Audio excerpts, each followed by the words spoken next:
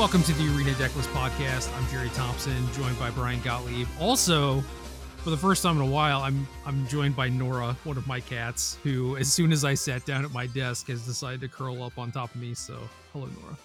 Seems appropriate. Always better to podcast with a cat present than one not present, I say. It's nice. You know, normally they hang around a little bit, but it's pretty rare that maybe it's the time of day we're recording, I guess. This is at like 1 p.m. instead of a more normal like 4-ish.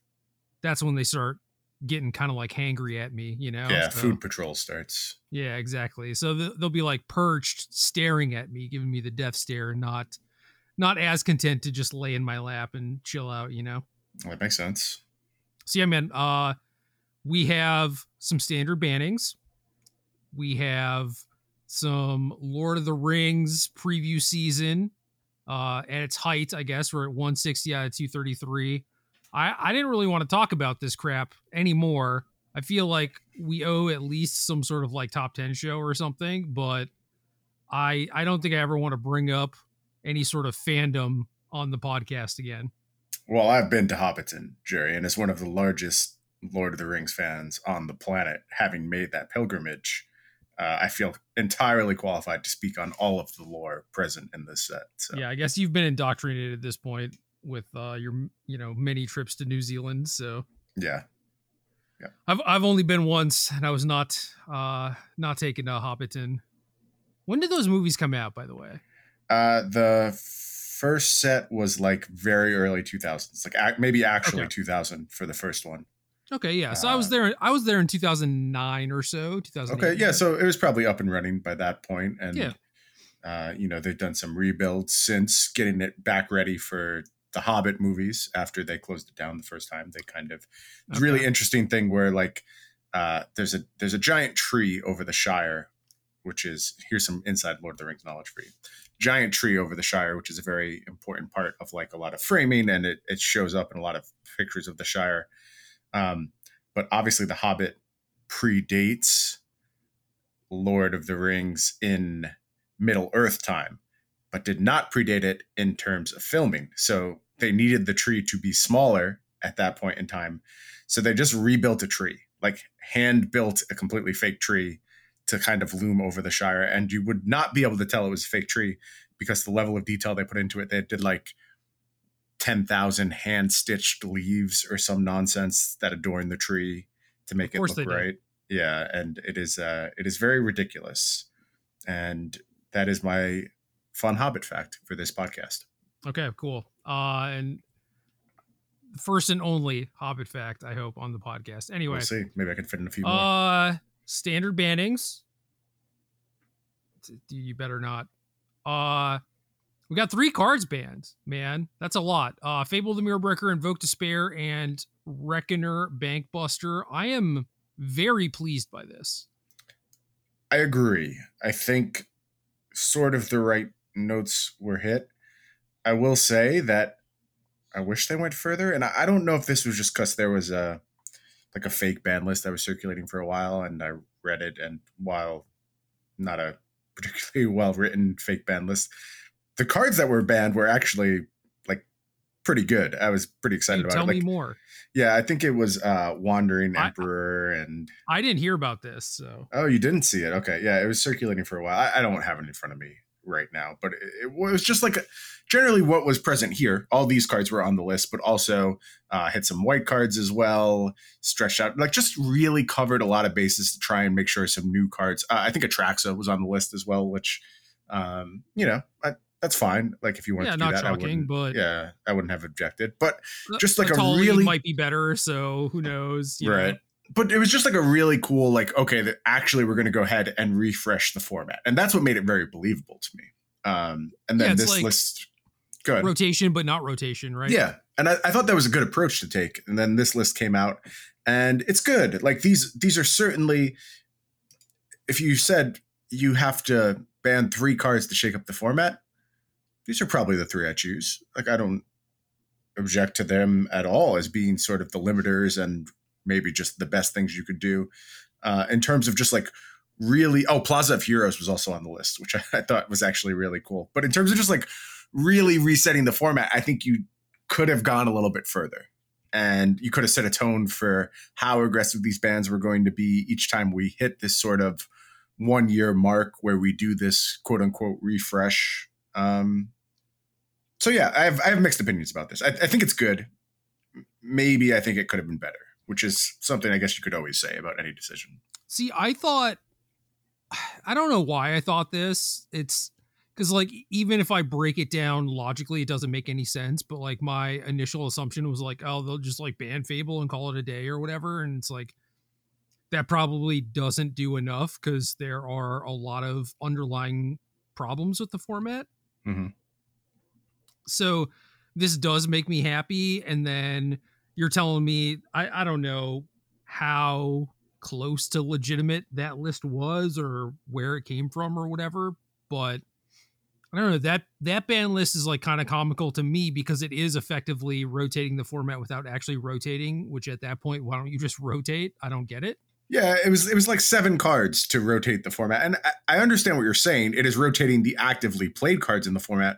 But what it does at that point is opens up a bunch of stuff that is further down the list in those sets, which will not be rotating. So you kind of get to refresh a different portion of the set than is currently being utilized, which was exciting to me. Yeah, I don't know. It's just weird to me because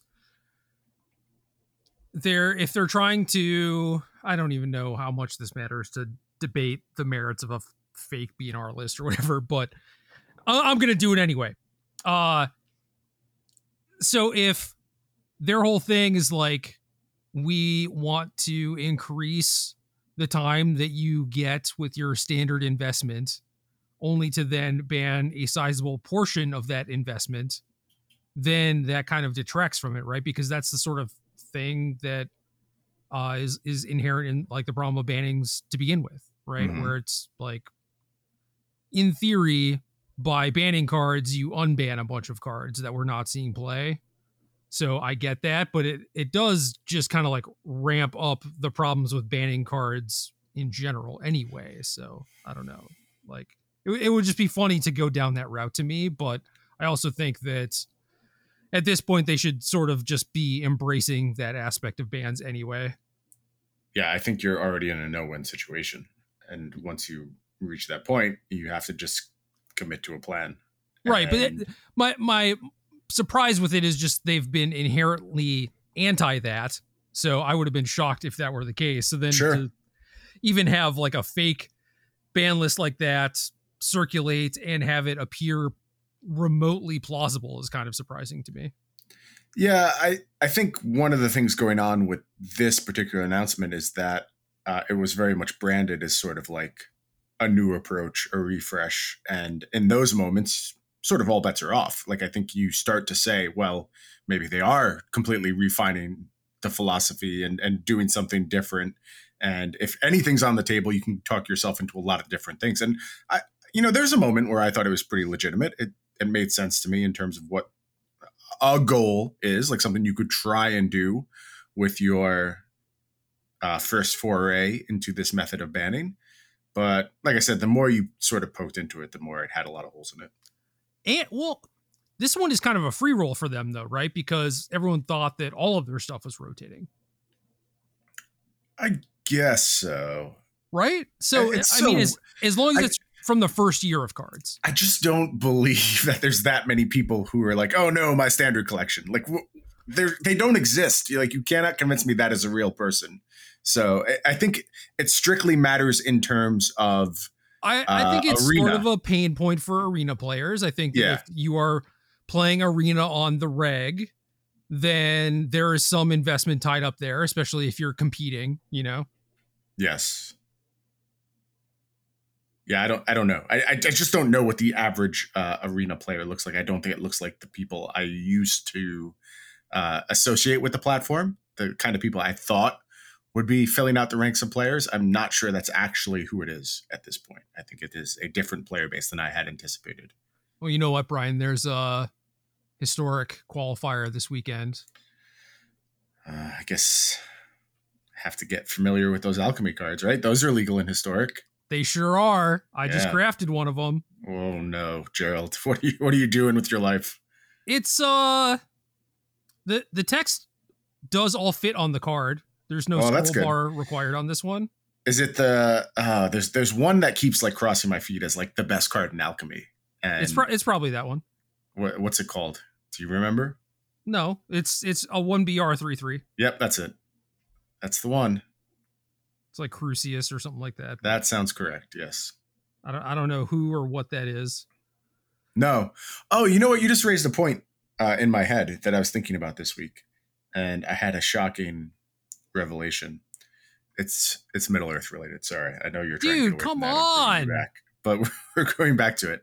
I realized that if I were to ever work on Magic again, and this is the largest if, and really more of an impossibility than any actual what would happen. But if I were to work on Magic ever again, I think I would actually want to work on Universes Beyond stuff, because this is actually more in line, like the type of design they're doing on this is more in line with what drew me to Magic in the first place.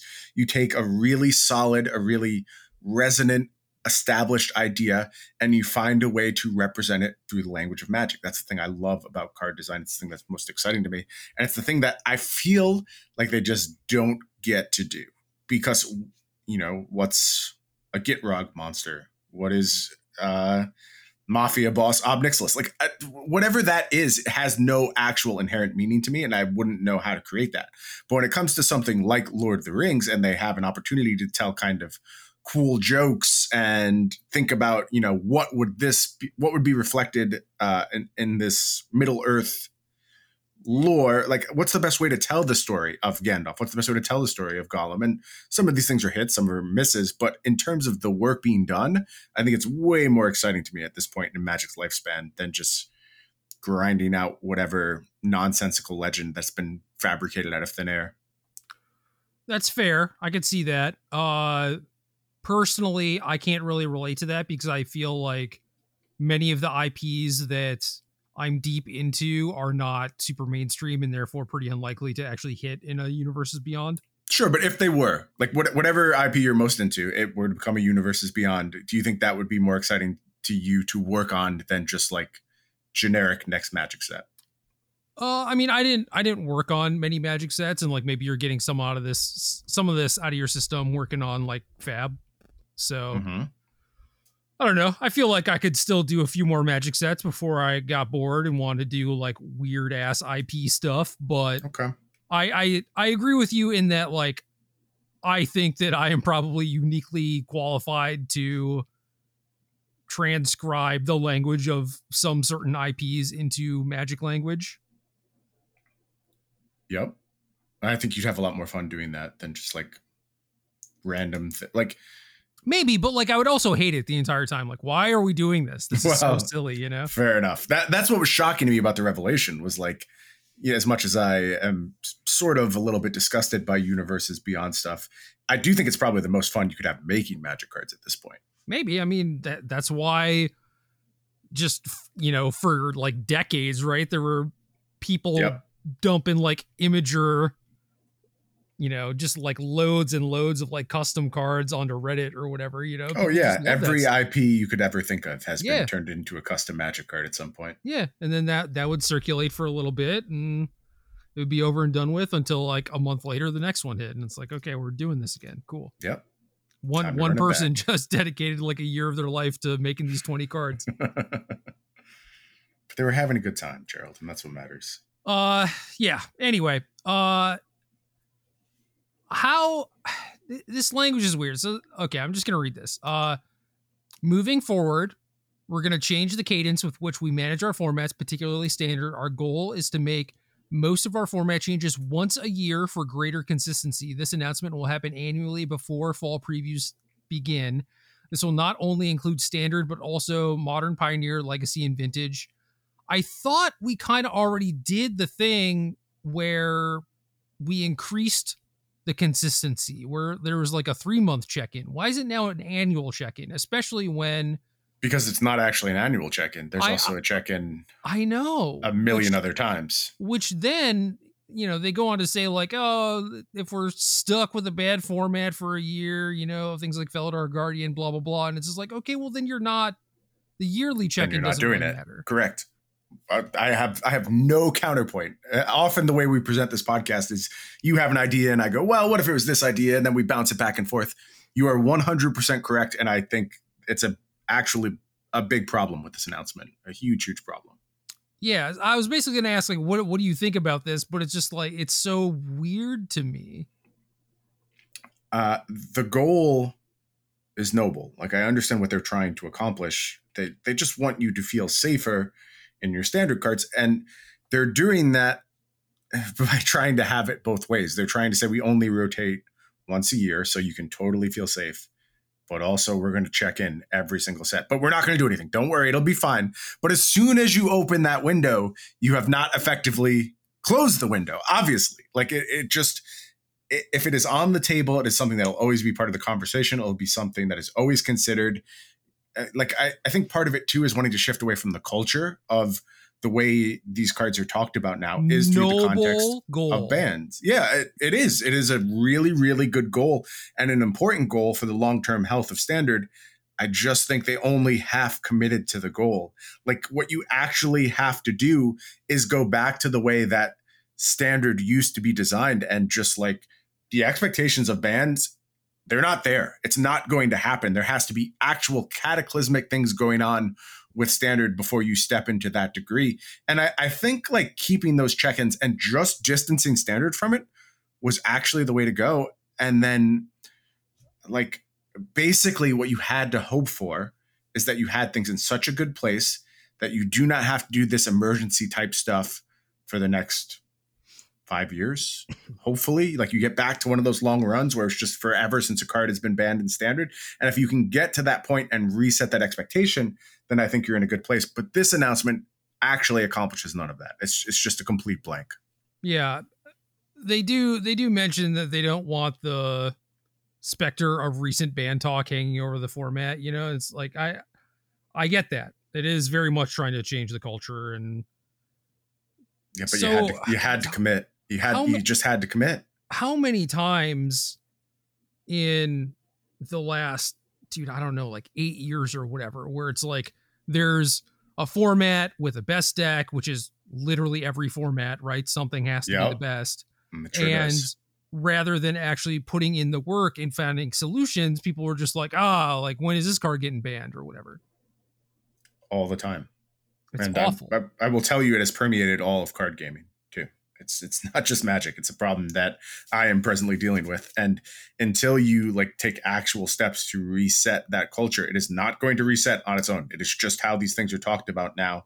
And I think this was a real opportunity for them to take a strong stance and shift against it. And I know, like, if you are a recent Magic player, this is really hard to comprehend. Like, if you started playing in the last, like you said, 8-year period, you can't really envision a world where Standard bans aren't on the table. But that is the world that we lived in for a very long time. It was just not expected. It was, there was those Mirrodin bans where, again, things were cataclysmically bad. They were, which was 2004. 2004. And then the next time up is Jace, right? Yeah. Which is like 2010, 2011. Maybe even a little later than that. But yeah, a good 8-year run or so before we are dealing with Standard bans. And then between Jace and the next ban, also a pretty big gap. So in those periods, these things were absolute anomalies. You did not expect them to happen. And that's just those Standard worlds you lived in, and you adapted and you changed decks. And sometimes it was a 2-deck format and you lived with that. How long did we play the mono black versus blue white format? A very long time. And I actually really enjoyed that format. It was a lot of fun. But the context was different. And I think unless you are going to fully commit to that context again, you're just in the exact same spot you were prior to this shift in ban philosophy. Yeah, the problem with this to me is that I don't know who is buying it. Especially since the language in it is like, well, like we can't just you can't buy it. Want, yeah, right? You can't buy it. It's impossible to buy into it. So I don't know. It's just it's funny to me. It's like, why even do it? It's just like you're trying to speak with words before actions effectively. Yep. It's like source, bro. Trust me. Yeah, it's a real problem, and I do get it. I know why Like it's scary to leave yourself without that safety valve. But if you want to do this, like this isn't really fair. This isn't actually what I'm suggesting, but you should make your standard processes better. You should devote more resources to testing standard. And I know, like, ultimately sure I agree. And ultimately, like, there's still the opportunity for things to go wrong. I know that very, very well. And that's why I don't think this is the actual answer. But you do need to get yourself to a place of more confidence where you're just like, I think we can do this. I want to commit to this idea. I believe in the work we've done. I believe in some new guiding philosophy, be it guardrails or limitations on rate, whatever this guiding philosophy is. Just be like, I believe we can do this with standard and get back to that kind of cadence we had, 10 years ago. Then you can refine the culture. You can't do it with an announcement like this. It's just going to fail. Yeah, that's why I basically just feel like that portion should have been left out, I guess. I agree with you. But yeah, the rest of it is, like I said, is great. I'm very happy about this. I'm happy that they went a step further than just Fable. I am kind of sad to see Bankbuster gone, but I get it.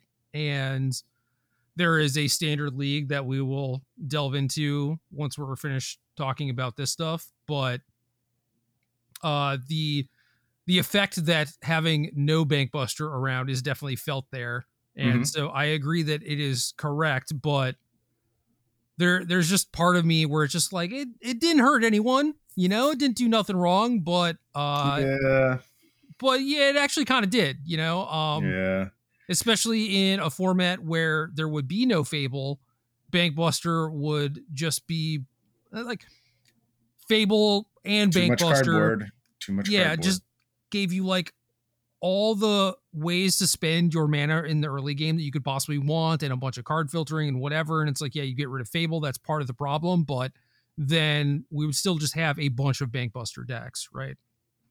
Yeah, it's very funny that the Bankbuster problem is somewhat a repeat of the Smuggler's Copter problem. Like, Smuggler's Copter was like aggro leaning a little bit, but ultimately that's not where Smuggler's Copter ended up. Like, it was just everywhere. My favorite thing to do is find ways to get Copter into decks with like Satyr Wayfinder or whatever, Absolutely. And that's ultimately where it settled. And I think Bankbuster did a lot of the same things that Copter did. So let's commit to that lesson this time. Let's understand that one and know that's probably not a good path to go back down. Yeah, and it's good. I like this a lot. Like I said, Invoke Despair is another one where it's kind of doing the Meat Hook Massacre thing where it sort of just invalidates like a whole swath of archetypes, which is not great. Yeah, there's a bunch of like high effort goals you could pursue in Standard if you wanted to, and none of them make sense while Invoke Despair is around. Like, all of them just get hard punished.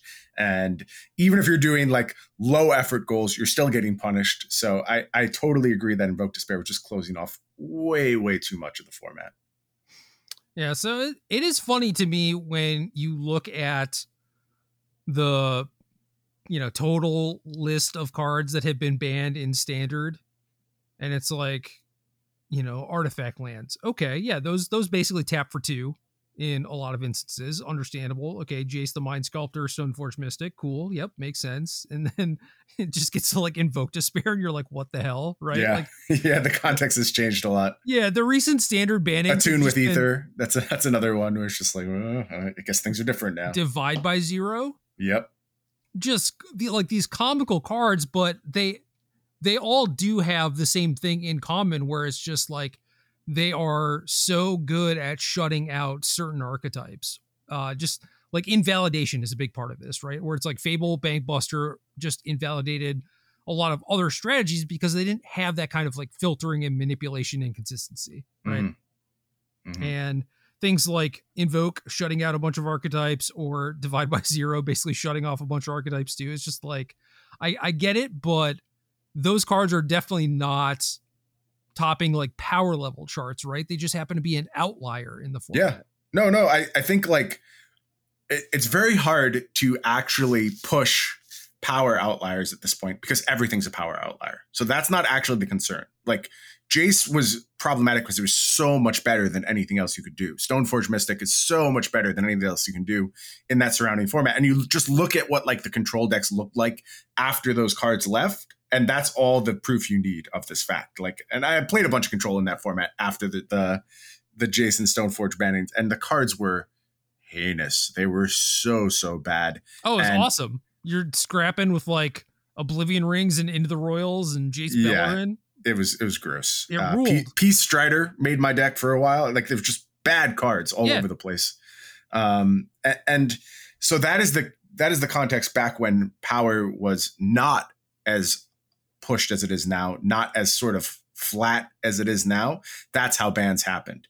Nowadays, I think they happen in two ways. And these are the two things I would be searching very, very hard for in every single playtesting session I did for upcoming Standard. It would be look for invalidation. So a lot of like counter Magic-y type stuff or efficient answers. Those are the things that can invalidate things really hard. So think very carefully about, limiting your counter Magic to certain things, making sure it is not so cost efficient that it closes off the expenditure of mana. Lean really hard on those principles. The other thing that comes up all the time is just consistency. Anything that lets you achieve your game plan over and over and over. And like you said, Bankbuster into Fable, you got to do whatever you wanted to from that point. You were going to play your game. And because Magic is such a high variance game, anything that cheats on that axis is going to almost always form the backbone of effective tournament strategies. That's the Attune problem. Like, Attune just made all your shit work perfectly.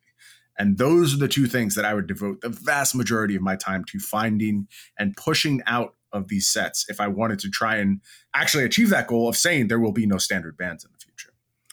I don't think the power outliers matter. I really don't. No, everything is so powerful. Right. You can't. It's not like, oh, there's Jace and Primeval Titan and then a bunch of stuff that is just not even close. It's just every color combination has a bunch of like very, very powerful cards, but then it becomes the enablers and just like the synergy stuff or the card advantage stuff, maybe the removal at some points where it's just like, okay, this is the stuff that is like actually setting it apart. Yeah, I think you really have to redefine how you're looking for problematic cards in the Standard context. That's going to be the key to succeeding in this goal going forward. Yeah.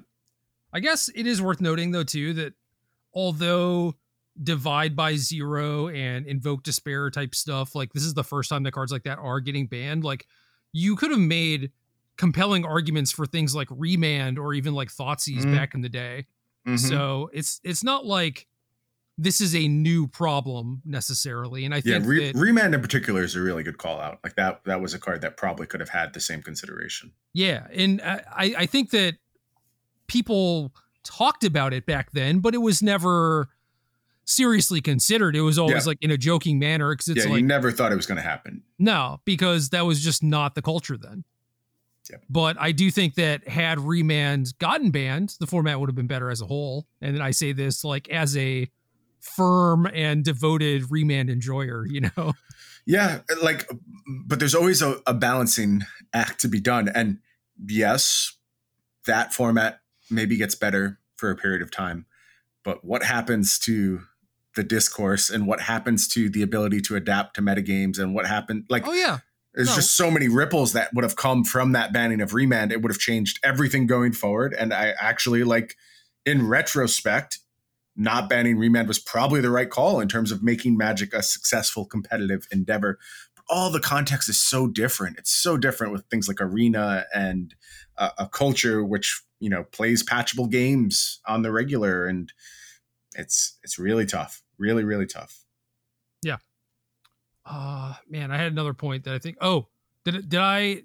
No, I think we got sidetracked. So I'm gonna say my thing, and I hope it wasn't a thing that I said already. But part of the problem with some of these cards too, like Divide by Zero, Invoke Despair, is that they're main deckable. Normally when you have these things that are like very good against a specific archetype, in order for them to be so narrowly pointed, they basically have to be sideboard cards. But these were like just good enough against the field as a whole or,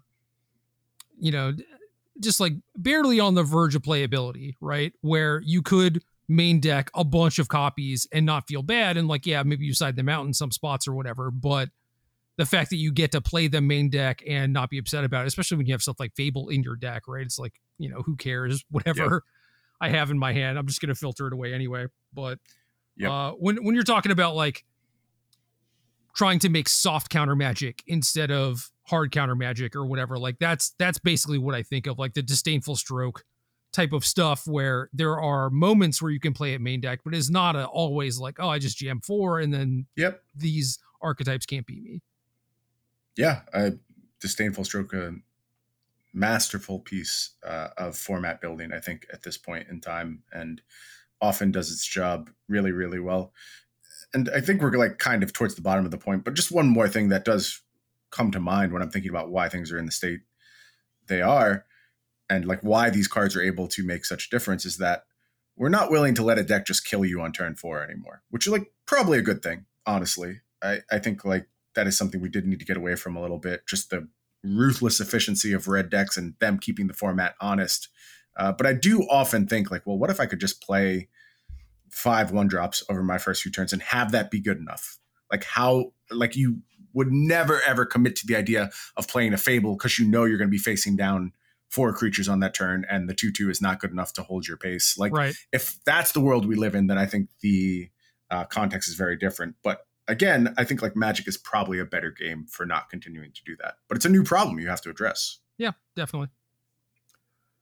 Overall, good stuff. I like this. Net positive for sure. Yeah. And this deckless dump is very small. It is 12 decks. This is almost certainly the smallest deck dump that we have covered on the show ever. But I do think that the signs look good, Yeah. And it's not just from this either. This is from like, watching people stream and like playing myself and everything, where it's just like, okay, this actually seems like a better format, like better in that there is more variety of archetypes that are being played. I do feel like, I don't know, format loses a lot of its identity, I suppose, but that's because a bunch of things have just been taken away.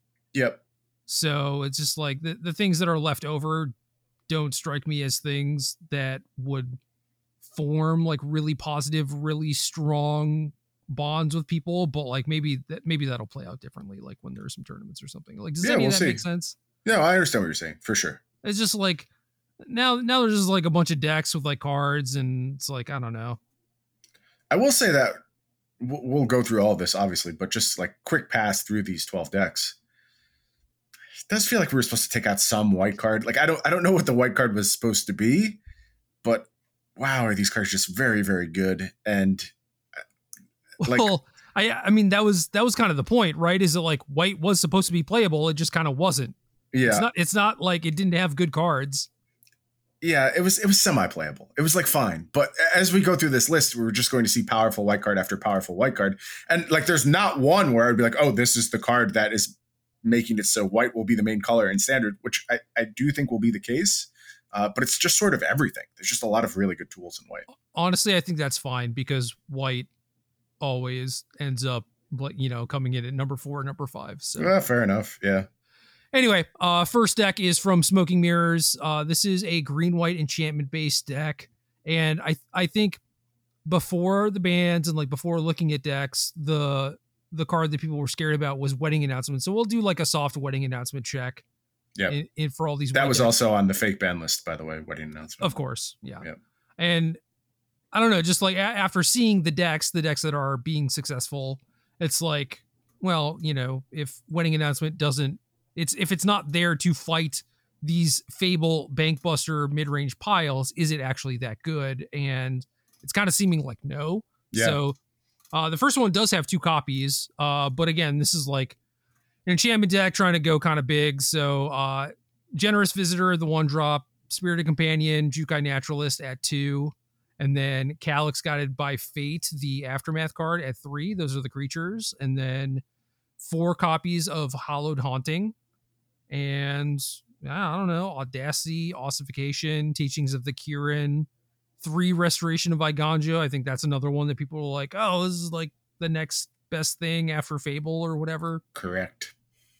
And then 1 Steal from Existence, 1 Rite of Harmony. I think Rite of Harmony is mostly nonsense, but one is a fair inclusion.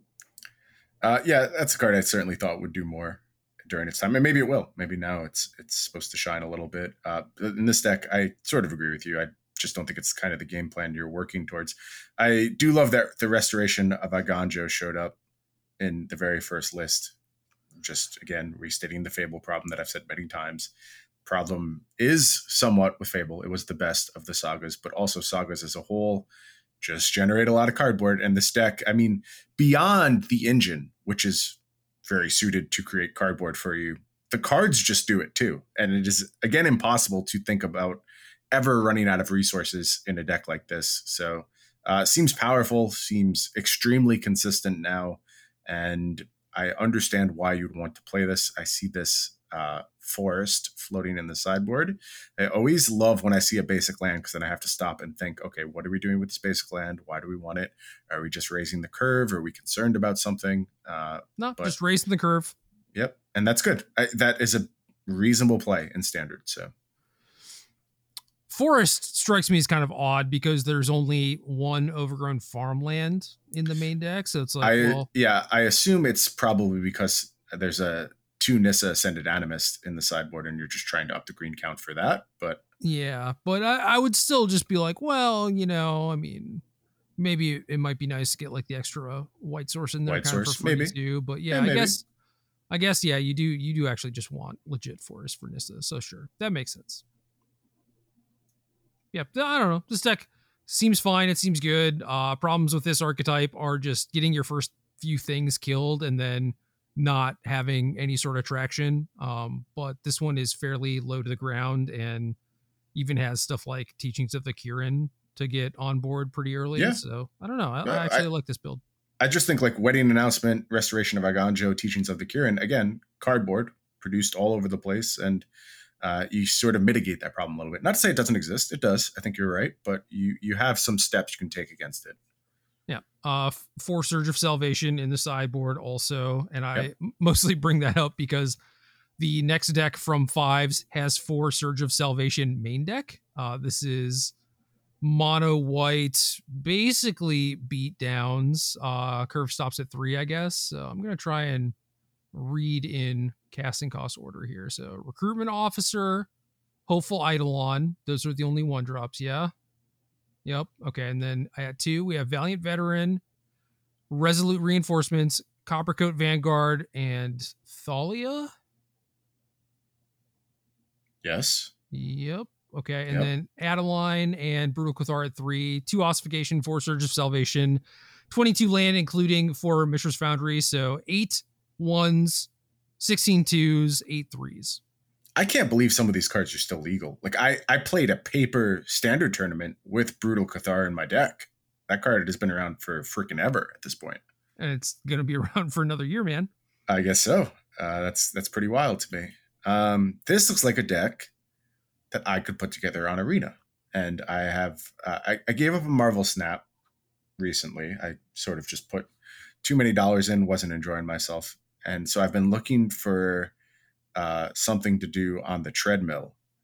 It's hard to play like actual games while you're doing treadmill stuff. I could see myself building this on Arena, as I think I have a lot of these cards already. It's quite cheap, and this deck looks fine. I think Coppercoat Vanguard is sort of the it's quickly becoming the hero of Aftermath. This is probably the best card in the entire set in terms of its impact just everywhere. And maybe that was more predictable than we gave it credit for, given just how good humans are. So yeah, I like Coppercoat Vanguard a lot. I don't think this deck is like particularly cheap, where a lot of the cards are rare, but yeah, I mean, if you were drafting or if you had some constructed decks with like Brutal Cathar, Adeline, or whatever, then yeah, maybe Hopeful Initiate. Yeah, I think I just have the 12 cards that kick off this deck, so I'm basically good to go. Okay, well, Valiant Veteran, Thalia, you probably have because have Thalia's. Multiple sets, multiple formats, but like Mishra's Foundry, I definitely don't have. No, I would not have that one. But Iganjo's, I got hella copies of Iganjo. 4 wedding announcement in the sideboard. Invasion of Gobakon, 1 Phyrexian Vindicator, sure. I'll skip that one. That's fine. 4 Mishra's Foundry with that one. I don't know about all that. Yeah, we'll just skip that. All right, you read off this next screen name. Chuchazino. Okay. Nailed it. This one is Soldiers. Invasion of Gobakon main. Some Make Disappears. Destroy Evil. Protect the Negotiators. How many 1-drops? I'm always curious about this because I thought that was the big problem with this deck. So we have 1 Skrelv, 4 Recruitment Officer, and that's it. That's it. I hate it. That's it. I hate it so much. Yeah, I really don't like skipping that beginning stage. Now, I will say, with very powerful cards leaving the format, there is some room to slow down a little bit. Maybe you won't just get killed on the pure value axes that you were getting beat on before. I kind of don't believe that, though. Like, those are just words I'm saying. I'm not actually committing to them. And I would prefer to play the mono white version of this deck that we just talked about rather than this particular version. I guess the big draw here is Make Disappear, Protecting the Negotiators type stuff, but it's just not doing it for me. I'd rather just have the consistency of mono white, I think. Yeah, consistency, and I think that mono white is a pretty big favorite in the straight up mirror match. Sure. That's a good reason too. So 3 decks down, 3 base white decks thus far. No wedding announcements in this deck, though. Yeah, I guess I'm looking for points of commonality, and I just don't. I thought it was maybe going to be an Invasion of Gobakon, but that is not true. That's not in the first enchantment list.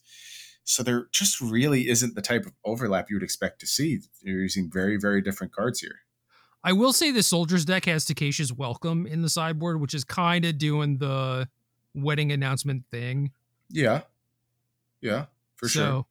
Yeah, it's the same thing with Fable, Bankbuster, whatever. It's like if you ban one, well, okay, then the next one there's 10 more of them. Is the best, right? So yeah, if you get rid of wedding announcement, well, okay, you still have Takesha's Welcome and Restoration of Iganjo. So yeah, there's just a million of those cards.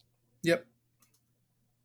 Flower Bomb Tim, Esper Legends, couple copies of Giada Font of Hope. That is the 2-drop one. Mm-hmm. Some Steel Seraphs. Okay, I'm just looking for the angels. Nah, Steel Seraph. That's it. Okay, yeah, just a 2-mana 2/2 flyer. Okay, maybe that's fine. 2 Rona though. Ramp into your Steel Seraph. Yeah, I don't know. It's odd to me, but I've definitely seen weirder versions of this deck. This one is still like Thalia, Rafine, Shieldred, right? Sure. Yeah, still a very consistent core, very powerful cards. I think that will cover what may be a questionable choice in some other spots very, very nicely. So. And, sideboard, no wedding announcement because you generally want Thalia and wedding announcement against the same matchups. This one also has 2 Invasion of Gobakon, 2 Surge of Salvation in the sideboard. Yeah, Surge of Salvation is the actual only card that has shown up in all of these thus far. Yeah, 2 in the Soldiers deck too. Yep. All right. Quake. We got some vampires. All right. So I messed around with vampires a little bit when they're first coming out, but we got kind of some new ones. We got Markov Baron from Aftermath, Convoke, Lord, and Voldaren Thrill Seeker, the backup 2/1. That one is interesting to me because that seems pretty powerful. Yeah, a nice backdoor kill condition for sure. Getting a lot of reach into an archetype that really sort of struggled with that previously. I don't know. These power cards are very good. Like Florian was a card that impressed a lot in its early days. Henrika certainly seen play, been quite good in a lot of scenarios. So Like, I believe in these cards individually, and it's the same thing. Like, there's a power vacuum when you're not just getting outvalued by Invoke Despair. I do think you can consider stuff like this in good faith. I don't really have a sense of like what this is good against, though. Like, I don't know what this is targeting, and maybe there just is no format right now. So you just play good cards and then you let it get sorted out. That's a fine approach as far as I'm concerned. Here's an interesting card in the sideboard, though. Vampire's Vengeance, which when you go and look at like what we've discussed thus far, I actually think the idea of like having a creature deck that has a one-sided sweeper, that might actually be the appeal here. No, that's definitely good. Okay, so like I knew the white splash in this deck was for Edgar Charmed Groom, right? Yeah. One of the cards I skimmed over was Dusk Legion Duelist, which is another new card. Which is the 2-mana 2/2 that whenever a counter is put on it, draw a card, triggers only once a turn. Yeah. So, I thought this card was pretty hot medium, but I know you did. Yeah. But it's here. I still kind of feel that way. And I'm just doing a quick rip through here. Vampire Socialite and the backup card. Okay. It's kind of thin. But I guess like I think you probably build your mana base in the exact same way whether you play this card or not. And it does seem like you're consistently hitting what you're trying to get to. There is like the Voldaren Estate as well, which fixes your mana for this card. So I think if you're just playing that card, well, Secluded Courtyard, yeah. I mean, like you can just basically do whatever you want with your mana cost. I think it's completely irrelevant. And in that case, it wouldn't shock me if this is just the best 2-drop to play in that spot. Maybe. I don't know. It strikes me as odd that this is, sort of a go wide aggro deck, right? Like you have the Baron for Convoke, you have some Pylons for Convoke, and this is another deck that's only playing 4 1-drops. So maybe you could play some more of those and fewer 2s, because I don't know, like Socialite without a wide board is like kind of medium too. So yeah, I think this deck is a little stickier though, and it does have some B plans, like things like Vampire's Vengeance. I can talk myself into it. It is a little bit more removal robust, I would say. The reach is there, so there are some more reasons for me to do something like this than just jam a bunch of 1-drops into my deck. I understand what we're doing here. No. I agree with everything that you're saying, but I think that all of those things improve, like when you have a couple extra 1-drops in your deck. Maybe just true. Like what's the 1-drop you're looking for in this spot? I think that there's an R2 one, but there might be something better than that. Okay. I'm trying to think back to like the vampire deck that I was playing, and I can't remember. Yeah, but I know that I was also like struggling with ones in that deck too. I think that there was one that I was playing like a couple copies of, like to get to 9 or 10 2-drop or 9 or 10 1-drops, but got to do a little Scryfall search, Yep. But yeah, the advantage of something like this is the fact that you are black and red, which gives you the ability to interact with other creature decks. So in theory, you should be able to kind of like win the heads up, which is sort of the opposite problem with soldiers, where the cards that they're splashing for are like very clunky counter spells, which are pretty bad in creature mirrors, Absolutely, yeah. So it seems pretty good to target the white decks. Yeah. These creatures on their own, maybe they don't attack or block as well as the mono white creatures, but in theory you should have, that stickiness and that interaction and stuff. And yeah, Vampire's Vengeance is a big part of that. Mm-hmm. Next up, we have J-Bone Capone with the 5-color ramp deck that was pretty popular at the last PT. Topiary Stomper into Invasion of Zendikar into do whatever the hell you want, basically. Yeah, not a whole bunch of change here. Again, just like there's a hole. There's a hole in the middle of the format. You are not getting punished by the other mid-range decks as hard. You have some time to set up, unless aggro decks come and keep you honest. I believe they will eventually, but if they're not doing that right away, you can do this. And also there's good options here. Like I think Archangel of Wrath is quite effective at playing defense and cleaning up problematic battlefields, and certainly you have your sweepers as well. So it's not like you're just cold to hard aggressive strategies. I think this deck is fine. Yeah, I mean, you have like Sunfalls and like Farewells and stuff too. So Yep. those combined with Archangel of Wrath, like Archangel in particular seems pretty backbreaking against any of these aggro decks. Like, Oh, for sure. the white deck can maybe get around it with sizing or like Ward 1 type of stuff, but like vampires, your stuff is just going to get picked off and they're going to gain a bunch of life and you're going to be really far behind, right? That's the problem. Yep. Yeah, I would like to have an answer to that, and it doesn't seem like there is one, really.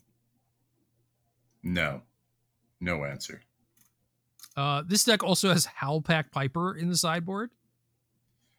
Let me do a little mouse over here. It's an Elvish Piper werewolf that can't be countered. Oh, okay. Sure. So if you're expecting like high density of counter magic based control decks, then you can do that to like sneak in an Atraxa or something. Cool. Yeah, that's cool. The old Elvish Piper juke. Yeah, got him. Curtis Axel, Demir. Sorry. I'm used to, whenever I see Hidetsugo and Kairi, right, to assume that it is Grixis. It is not. No need for red anymore. We got rid of Fable. Yeah, but there's like the expensive card that you like wanted to cast with it. No. Nah. But yeah, it's just whatever value, you know? You got some Invasion of Amonkhet to maybe copy this thing too. But yeah, Phyrexian Fleshgorger, Shieldred, Tenacious Underdog, Graveyard Trespasser, those are all 4-ofs. 2 Ledger Shredder, 3 Hidetsugo, and then Cut Down, Go for the Throat, Make Disappear, a couple Soul Transfers. Stuff. Good cards are good. That's the theme of this deck. Hope my cards are good. Hope they are enough. Seems fun. Like I said, it's really gonna, I feel like so much is weighing on these aggro decks right now to shape the format. Like, how are they going to be built? What are they going to punish? Are they going to find effective clocks? Are they going to be able to, sort of catch up from the reset that Shieldred provides? Those are all questions that still have to be answered. Even Phyrexian Fleshgorger does such a good job in these decks of just like making sure you have that window, you have the time you need to get to your more powerful stuff. And, a lot of decks, when you curve small Fleshgorger into Shieldred, that's just going to be challenging to beat on its own, to say nothing of if you are able to do a little bit of removal early on, pop off with a cut down into a Make Disappear, and then you do that curve. You're just miles ahead at that point. It's very, very hard for these decks to catch up. Yeah, this doesn't seem that bad to me. I agree. It's like kind of mopey, but given what we have seen thus far, does not seem too bad. Some glistening deluges in the sideboard for those white decks. Cool. Seems like a good ad. Unagil, another green-white deck. This one with the mono-white Catilda main deck and Kami of Transience. Cool. But otherwise the same 16 creatures as before. Spirited Companion, Generous Visitor, Jukai Naturalist, Calyx Guided by Fate, no Hallowed Hauntings. So, even lower to the ground. I kind of like that, honestly. Like, Hallowed Hauntings seems like it's asking for a lot.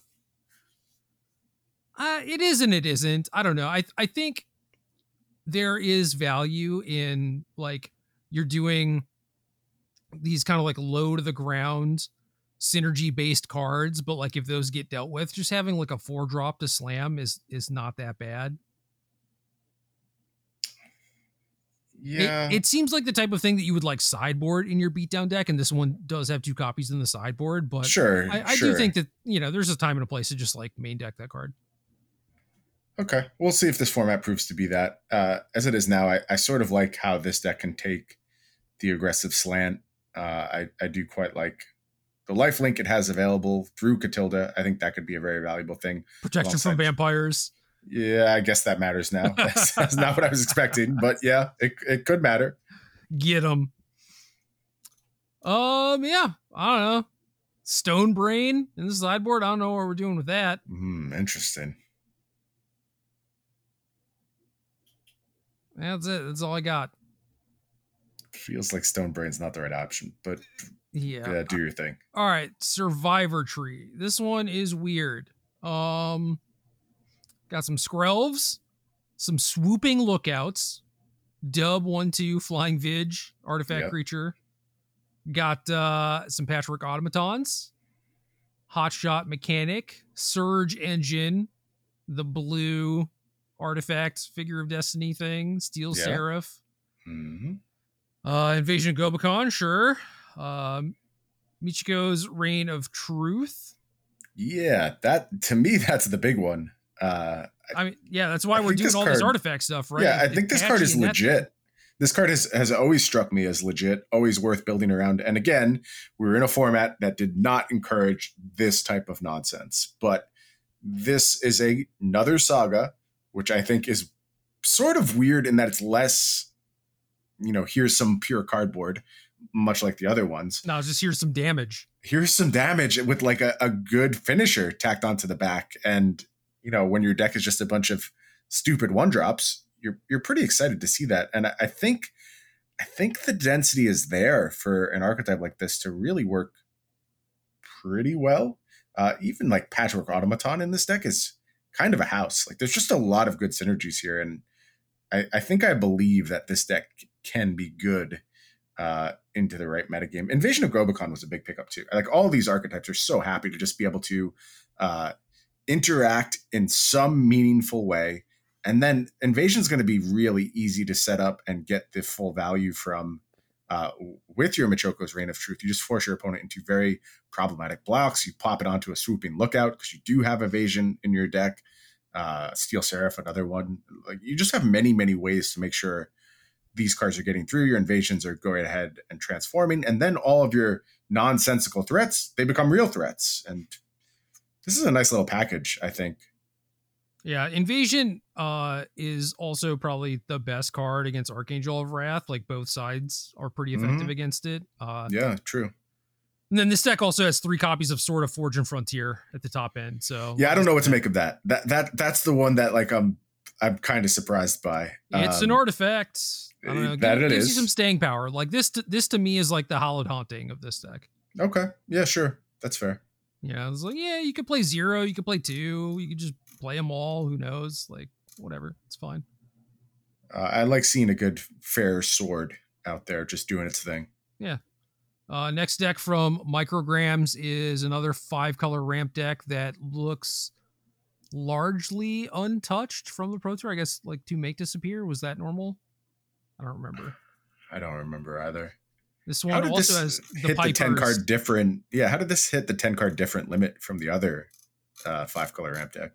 I don't know. Also Tyrannax Rex. That's a good one too.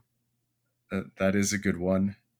I thought that card would do more, but now maybe it's the time. Also, the shift to Atali in this particular list. I don't think the other one was playing Atali. No, they just had the 12. Yeah. Yeah. Same points from the there's like list. four spells, it looks like, that are different, and then the lands. Okay. So I don't know. Who might argue? Yeah, whatever. That's all right, because this last deck looks exactly the same as another deck we saw too. So yes and no. CRK, another mono white deck. 2 Wandering Emperors. First time we're seeing that card, right?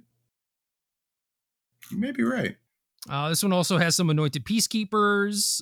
2 Those are our first Wandering Emperors. You're correct. Yeah, 2 Extraction Specialists, Intrepid Adversaries. But yeah, making good use of Coppercoat Vanguard either way. Yeah, a little spicier card choices, I think, but I like it. Yeah, seems completely fine. You know what I just realized that I'm missing here is, where's that Phyrexians deck? Like we were so excited by that deck during previous season. It seemed like it had a lot of very, very real tools. And I understand why it couldn't work in the last format. So maybe time to revisit that archetype. I think so. I mean, it is going to have a lot of the pros and cons of vampires, I think, where you are almost certainly going to be black based, which means you have ways to interact with, these white aggressive decks, and that will hopefully serve you well. But at the same time, you're like this small ball kind of like creature beatdown deck. So you're just going to get beat up by Archangel of Wrath and Sweepers if it comes down to that. So I don't know. Doesn't seem great. Maybe there's a little bit more to it. Maybe there are ways to have some staying power or get some reach out of it. Play our Surge of Salvations and Skrelv's Hives and get nice and wide and be a little stickier. And maybe. Yeah. I think there's some options there. There are. I mean, it's early, and I know the hive mind is getting to work, but standard is just not where people's head is at right now. I mean, there's the Pioneer RC this weekend. There's, like I said, historic on Arena this weekend. Is like, what is standard that is coming up? You know, it's like people, if they're playing the format now, are mostly just splashing around to have fun, I think. Yeah. And yet it's the format we chose to talk about here on the podcast this week. Because it's cool. It's new. Look, I'm all for just doing whatever makes us happy at all points in time. That's completely fine with me. Yeah, but also, I mean, the decklist submission for the Pioneer RC is going to be done and dusted. Oh, yeah. Yeah, that's close. Up and you should just be playing Lotus Field anyway, so why even bother? Yeah, exactly. Everyone already knows that, right? Yep. This is going to be the first tournament 100% worldwide Lotus where Field. the metagame is 100% of one deck. Yep. Wouldn't that be something? It would be something. We've been pretty close at some times in the past, but haven't quite gotten there yet. Yeah, I mean, if it's like 1,000 people or whatever, and it's like, 97% of one archetype. Consider that a win. That would kind of rule, actually. It'd be interesting. Maybe that's why we have those emergency ban windows, so we never hit that state. Just in case, Yeah. Overall, this looks good, though. I like this a lot. Banning those cards means that you get to extend the life of all the kind of like unplayable nonsense like vampires. Like, yeah, keep my vampires around. Who cares? Why not? Be able to queue up on Arena with it. Everyone wins. Yeah. Anything else? Nope. What are you playing right now, game wise? It's been a big week in releases, Gerald. I don't know if you know, it's both Diablo 4 and Street Fighter 6 week. Yeah, I'm not playing Street Fighter 6. I may watch a little bit, or at least kind of find out what's going on or whatever. But D4 is sort of up in the air for me because I've basically just been like off Blizzard stuff for a while for reasons, and that could potentially change if like I had a good group of people who wanted to play or whatever. Like I would do it for the social aspect, but I'm not gonna just like play by myself. So yeah, that's fair enough. I would like to play all these games, and I don't really have time for any of them, so I'll just continue to briefly dabble, and that'll be my extent of engagement. So when you're working, do you have anything going on in the background? It depends. It depends specifically what I'm working on. Like a lot of times when I'm just doing like raw design, like from scratch, I actually am not even at my desk. I just sort of walk around in circles around my property. I find that is the best way for me to just brainstorm. And then I come back in once I have my ideas more solidified and actually commit them to our development tool. So are you like writing stuff down on your phone while you're walking, or you're just thinking and you just remember thinking. it all? Yeah, just thinking. I would get back inside and be like, oh crap, I lost it. Yeah, well, I mean, sometimes I will just like actually like run back inside, and like Janelle will stop me as I walk into the house, and I'd be like, nope, not stopping to talk. I got to make it to the computer. Bring your phone with you, my dude. Get a notes app you like. No, but there's something like I just need to not do that. Like it actually is important that I just spend time in my head focused on. No, like there's a reason I get away from any type of note taking, write down stuff. Like I just want the ideas to gestate before they're anywhere near being recorded. Yeah, you can do that. I'm saying walk and think. Don't be like playing on your phone while you do it. Just like have it there in case you need to write something down. That's all I'm saying. Nah, that's the danger zone. Phone's with me. I'm going to use it. Nah. You know how that goes. Like we're all hopelessly addicted to our phones. And then next thing I know, I'm scrolling through Twitter, starting an argument with someone I don't care about. So yeah. I mean, I just get gotta that. leave it inside. I get that.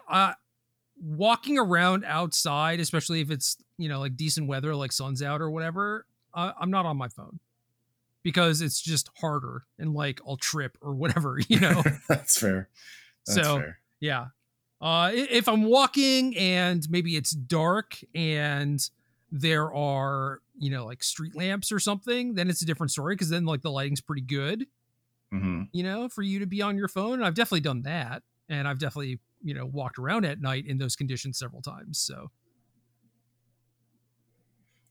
Yeah, I do have a lot of lamps around my property.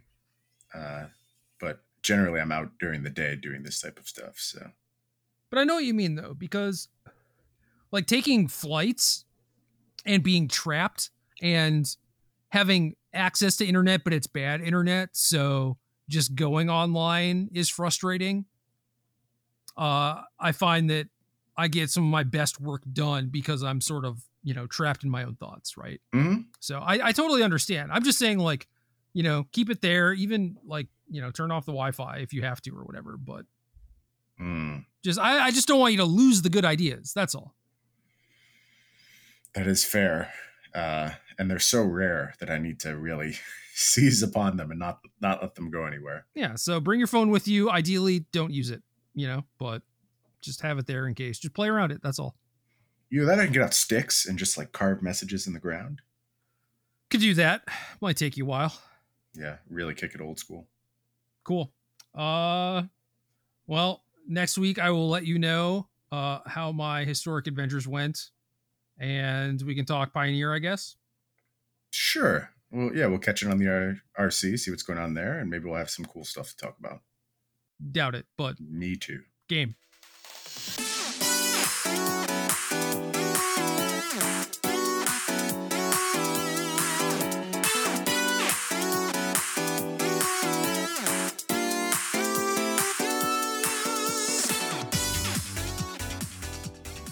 Good luck.